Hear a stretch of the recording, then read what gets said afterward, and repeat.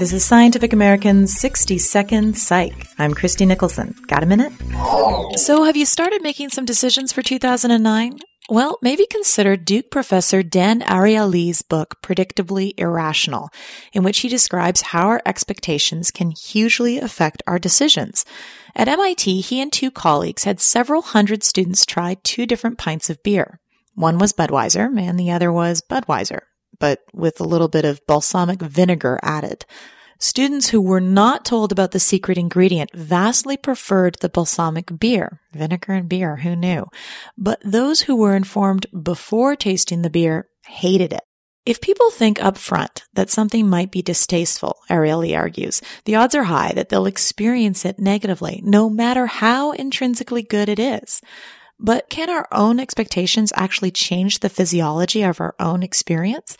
Well, in a second experiment, participants were told about the vinegar after they tasted the beer. If knowledge of the vinegar is merely information, then our perception should be the same, regardless of when we get that information. It shouldn't really have an effect on how we perceive it. But this group loved the beer just as much as those who never heard about the vinegar. So given this, should we have zero expectations for the future? Well, not necessarily. If our expectations become reality, maybe we should just expect things to be great in 2009.